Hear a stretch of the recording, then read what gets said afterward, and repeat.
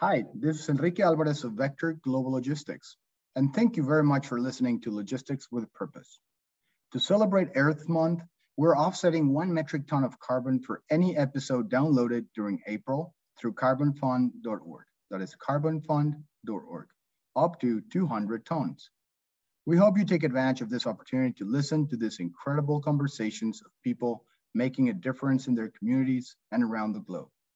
Not only will you be inspired, but you'll be protecting the planet with every download. Happy listening, and thank you for helping us change the world through supply chain. Welcome to Logistics with Purpose, presented by Vector Global Logistics in partnership with Supply Chain Now. We spotlight and celebrate organizations who are dedicated to creating a positive impact. Join us for this behind-the-scenes glimpse of the origin stories, change-making progress, and future plans of organizations who are actively making a difference. Our goal isn't just to entertain you, but to inspire you to go out and change the world. And now, here's today's episode of Logistics with Purpose. Good day, and welcome to another episode of Supply Chain Now, Logistics with Purpose. My name is Enrique Alvarez, and I have an excellent guest today. But before we introduce her, I would like to also introduce my co-host for today, Monica Roche. How are you doing, Moni? Hi, Enrique. Nice to be here. Doing great. How about you? I'm doing fantastic. It's a great week. Olympic Games are on their way, and I think we have an amazing company that's going to be talking about a very important topic and something that everyone should and need to pay attention to, because in my opinion, that would be the future of our industry and the future of the world as we know it. So without further ado, actually, no, one more thing before we actually introduce our guest is, if you enjoy conversations like the one that we're going to have today, please don't forget to subscribe to Logistics with Purpose. And now let me introduce you to Katarin van Orshaegen, commercial lead at GoodShipping. She has a very vast experience as a business developer, marketing manager, and also studied a master's degree in global management that took place in 3 different countries, one of them in Europe, India, and the US. Katarin, how are you doing? Welcome to the show. Thanks, Enrico and Monica, for having me. I'm doing very well. The sun is shining in Amsterdam in February, so that's a good day. That's always a good day, isn't it? Definitely. But thanks for inviting me. Happy to be here.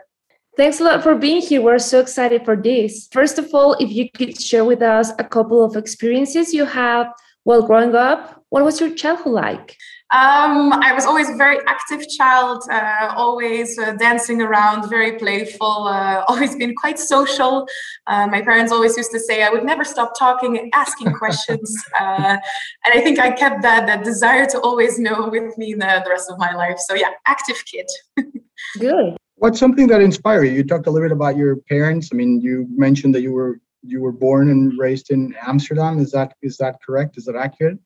No, I was actually born and raised in Belgium, so a country just next door. Born in Antwerp and spent most of my university years and early working career in Ghent, which is a beautiful city in Belgium, must visit. And actually decided to move to Amsterdam a year and a half ago. Really a desire to do something different. I wanted a new way of living, new company, find something with purpose, new place for me. So I moved to Amsterdam, and that's where we are now. That's awesome. Well, and Antwerp's a big port, very important in logistics, as you know. Did you have growing up any idea that we were gonna end up in this industry? I mean, as you grew up in that city? My mom always used to joke, she still wants me to go back to Belgium. So she's like, there's a lot of jobs in the port of Antwerp, very clearly getting me to come back. So I've always had something with water, always lived in cities with water. And then even, in New York as well, all the water around me. I love it. And Sweden. Yeah, I just love places with a lot of water. Is there something that inspired you when you were young to kind of that define your professional path and your career and where you are today? I think definitely my godmother. She's been a second mom to me, let's say, and she was the head of EMEA marketing at Agfa Gewaert, which was for me always, this big thing that I look up to. And she definitely inspired me, to be a strong woman in a leadership role, to dare to take it up and to climb the ladder, or whatever you want to call it, and just find a company that works for you. And then for me that's just been trying to somehow be in logistics and supply chain. I don't know why, because I come from a language background, but I somehow fell into this. And then, just being like very green-hearted, I just really wanted something with purpose. And that's what I've really found with GoodShipping, like a purpose-driven organization.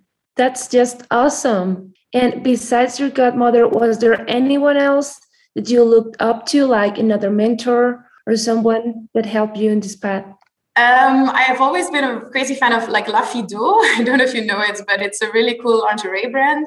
It's super sustainable and it's really against all norms. They're super gender fluid. They do local sourcing and they're really trying to break this barrier of what it means to be a woman actually, or a man, or a non-binary person wearing lingerie. So people like that have always greatly inspired me. I met her once, which is really cool. So that's exciting. Fan.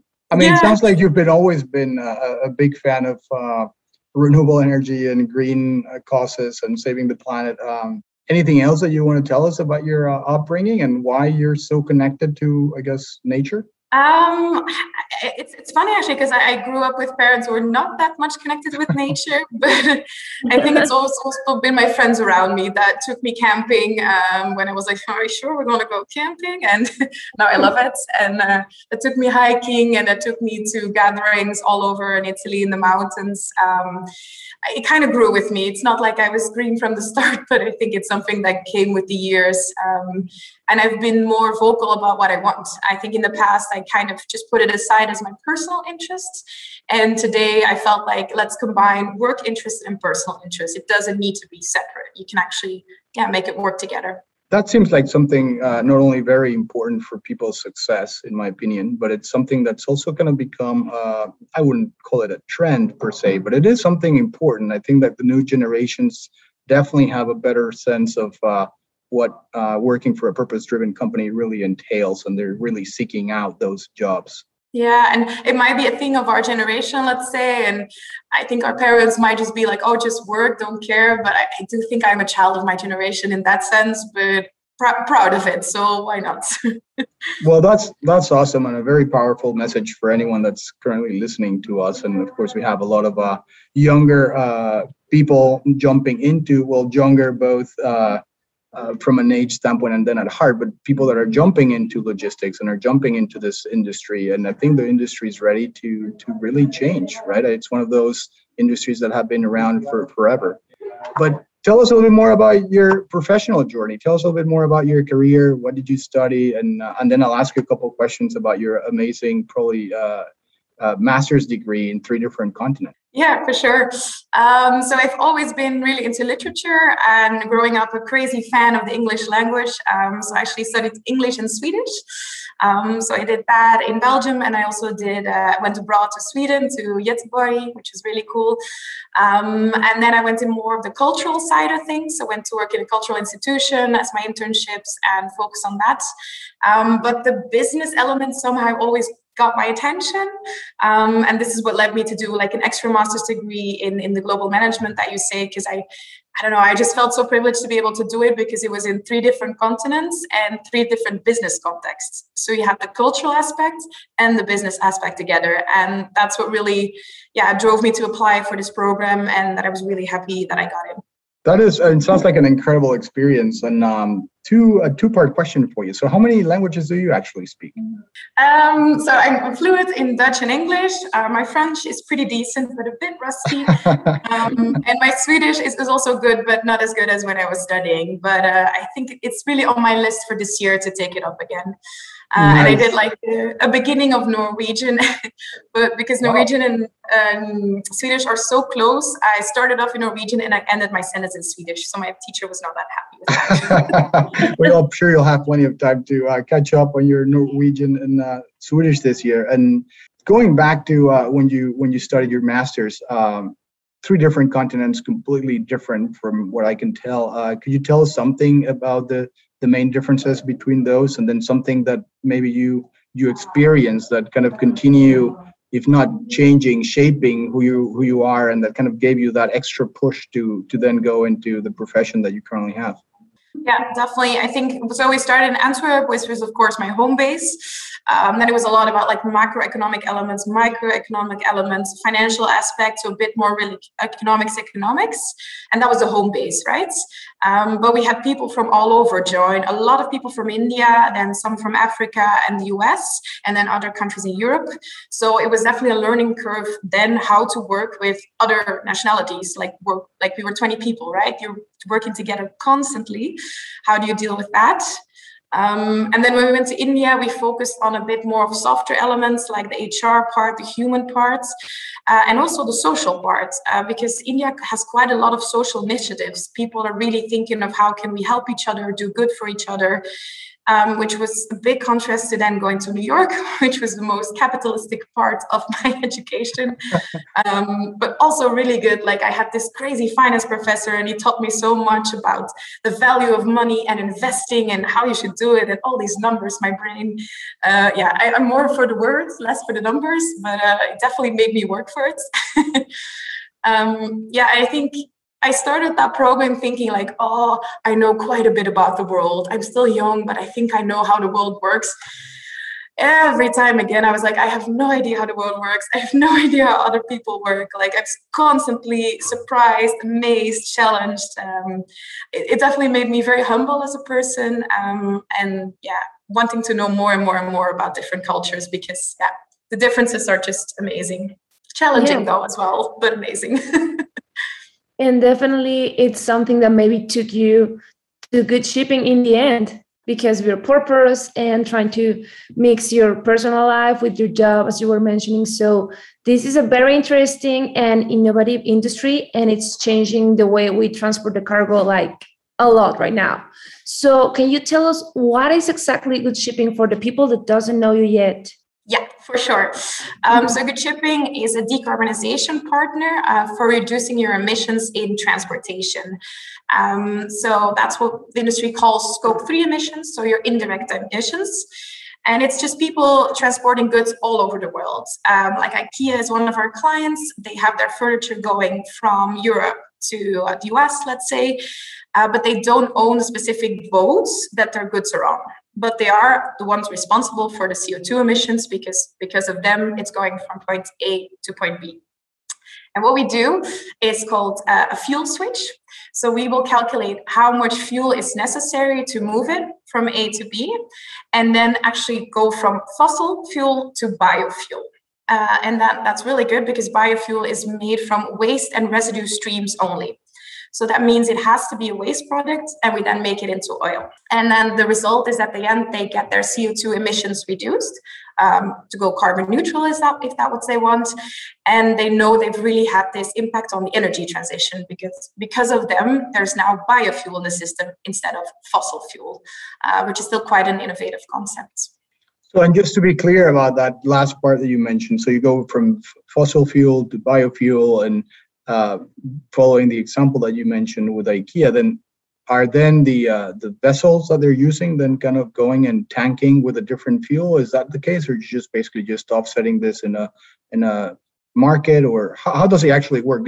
I kind of picture like someone really tanking, like putting the extra fuel or the other fuel for the vessels. Exactly. It's a bit of both. So if we would have to find every specific ship that has IKEA goods and then put a little bit of fuel in all of them, we would actually be emitting more CO2. So that's not what we're doing. But what we do is we bunker, that's like the term for it in ocean freight, we bunker the amount of fuel necessary for IKEA in one specific ship. So we are responsible for the biofuel, for the actual bunkering of it, and the actual measuring of the CO2 reduction. But it's been done on a mass balance base, and that's actually the same as in the electricity industry or the cacao industry or the cotton industry. So it's just the most optimal way from a supply chain perspective to reduce emissions. Makes sense. Well, and how did you end up working for such an interesting and kind of purpose-driven company like GoodShipping? Tell us a little bit more about how'd you end up there, and what are some of the challenges that you're currently facing? I think I mentioned in the beginning, so I was at this pivoting moment, right at the beginning of COVID, everybody's at home. You start thinking about where I am, where do I want to go, or at least that's what I had. It was just at a point that I realized, okay, I want to change course. I want to take a new step in my personal and professional career. And I was looking at parts in the world, and Amsterdam and Berlin really stood out. And then what really drew me to Amsterdam was that there's just a lot of innovative companies here. Being green is a bit easier in the Netherlands than in Belgium, I would say, just because companies are a bit more used to it. Belgian companies definitely want to reduce carbon and really want to go for it, but in the Netherlands, or let's say Amsterdam, it's so much more the norm already. So I had a lot of companies that I could contact, that I could reach out to. And yeah, when I found this one, I was like, okay, perfect. It's like my supply chain background, and then it's like super green. That's how I ended up here. And I must say, my best friend also wanted to move to another place and was going to Amsterdam. So we definitely had an impact on each other. Nice. So a bit personal and professional. Yeah. And what are some goals that you have for this year and for the future? For me personal or for the organization? Both. Why not? I think for me personal, I definitely want to grow with the organization. I think when we started, we were like these, like a really rebel organization. Like, let's change the industry. We were the first. Let's make a lot of noise. And now we are maturing as an organization. I think that's also for me an interesting step to mature with it. Now actually taking care of way larger clients, really trying to have a larger impact and scale is definitely something I'm also still learning, and I hope to grow with the organization. So that's a goal for this year. What are some of the challenges? I'm guessing that you also get, I understand what you're doing, and I'm super passionate about this as well, but I also think and respect people that might not be really a lot into green initiatives or making the world a better place from like a natural resource standpoint. What are some of the challenges that you guys face on a day-to-day basis, and what do you see out there? Mm-hmm. I think, as you mentioned, like the logistics part and definitely ocean freight, it's been around for a very long time. It's a bit of an older industry, an industry that still takes a while to actually change. So we do face some like really obstacles of people not wanting to change or not ready to also pay for change, like go to bio, go to a better alternative instead of the very easy, cheap solution right at hand. I think another thing that's been interesting is you have these like scope 1, 2, 3 reductions, and the transport part has been neglected for a while. A lot of people first change their company itself, like the factory, which is really good, right? Optimize everything they have in their hands. But then the transport logistics parts, it was a bit neglected. Like, who is responsible for this? People put it aside.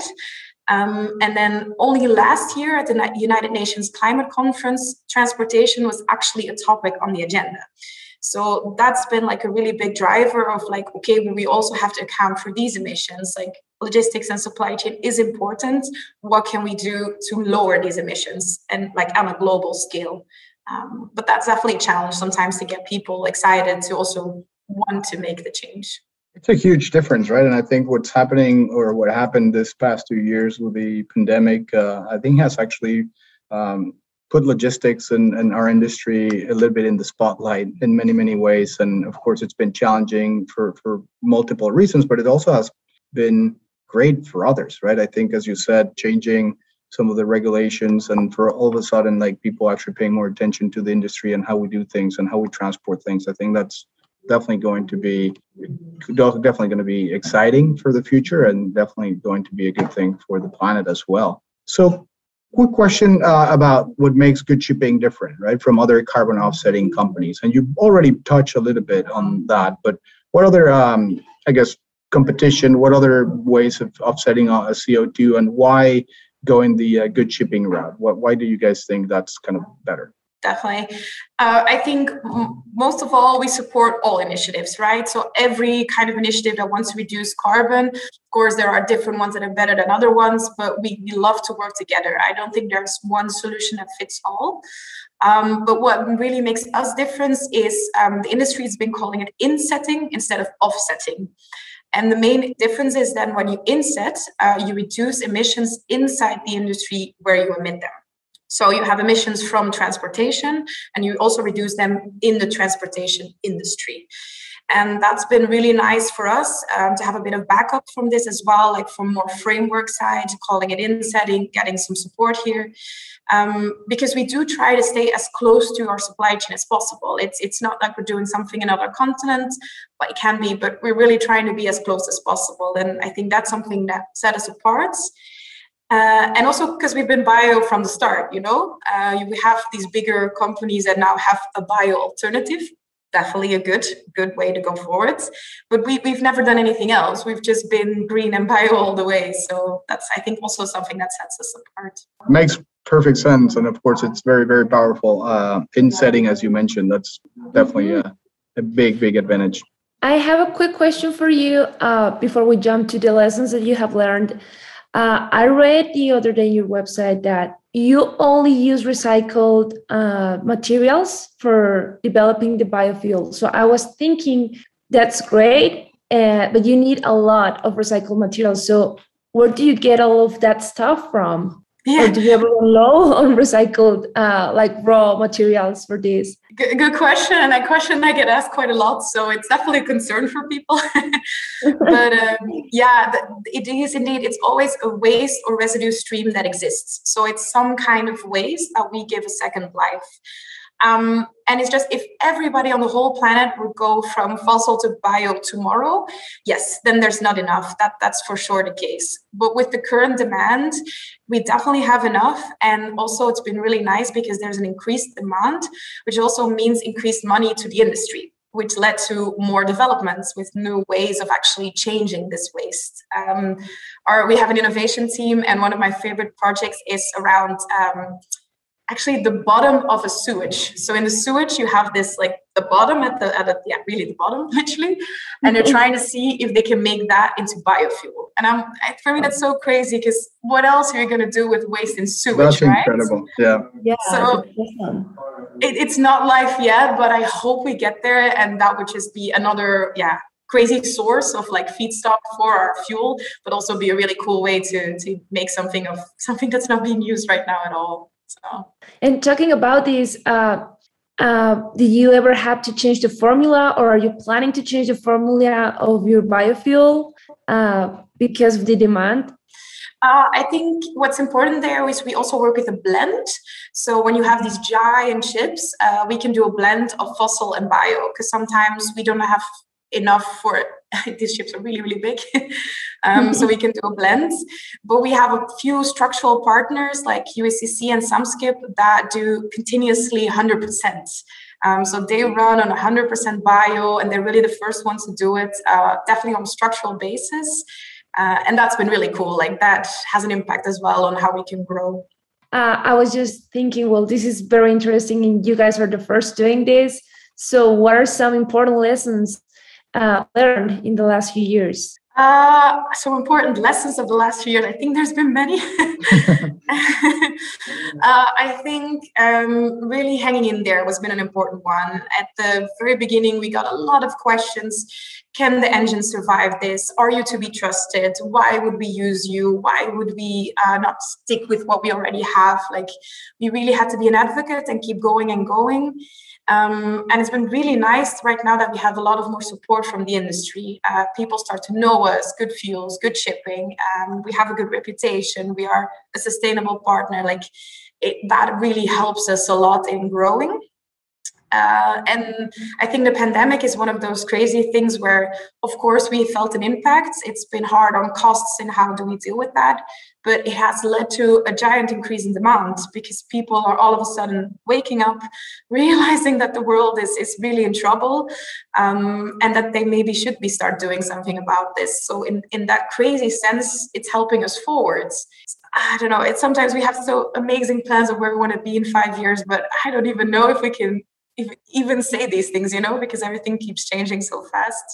Yeah, we definitely live in like a very changing environment, and I think it will just continue to be that way going forward. But it's important that we at least are trying to do the right things, and of course, Good Shipping is a leader when it comes to trying the best and doing whatever it's needed to make the world a better place. So that's why we kind of love your company and your cause, and why we're so kind of humbled and proud to kind of be talking to you today, and then also working with you as well for Vector. What do you think? And of course, you talked about the benefits that the world could gain of this, and I think people in general understand what the benefits are, right? I mean, they see it. I honestly feel that they see it. But are there any metrics or any kind of how do you measure success in an industry so kind of political these days and so kind of crazy, yet we see the need for biofuels and offsetting CO2? What kind of metrics do you keep track of? I think definitely personally and also as an organization, we set targets in number of tons of CO2. So we really try to not only have a target in revenue, but our CO2 target is the one that drives us. I think definitely growing our portfolio, and we started with really like purpose-driven organizations which are just like us.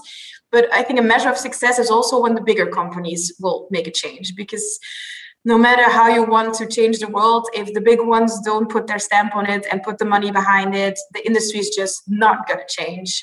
So the fact that BMW and IKEA and DHL and others have really supported us was for us a measure of success. Like it's really inspiring others to also change. And for me, a measure of success is also getting into new segments. I think personally, I've been working a lot on the fashion parts.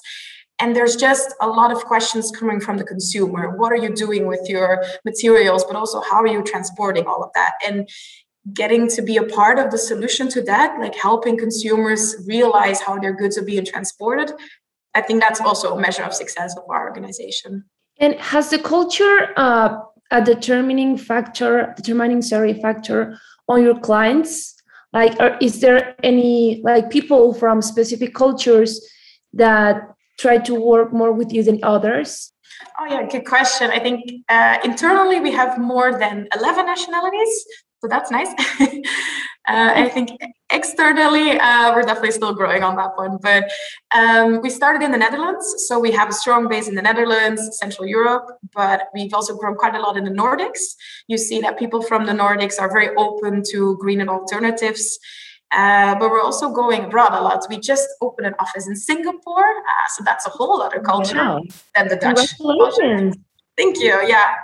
So we're just doing a few bunkerings in Singapore, opening an office, and the US market is definitely also a next step for us. We have some US clients almost at the verge. I can't say their name yet, but I hope they're coming.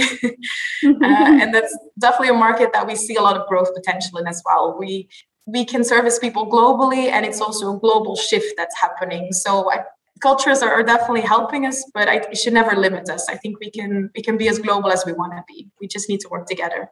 Congratulations. I mean, great success, and huge kudos to you and Good Shipping for opening Singapore, targeting the US, and just growing worldwide. We really need companies like you and of course your company to keep doing this. So congratulations.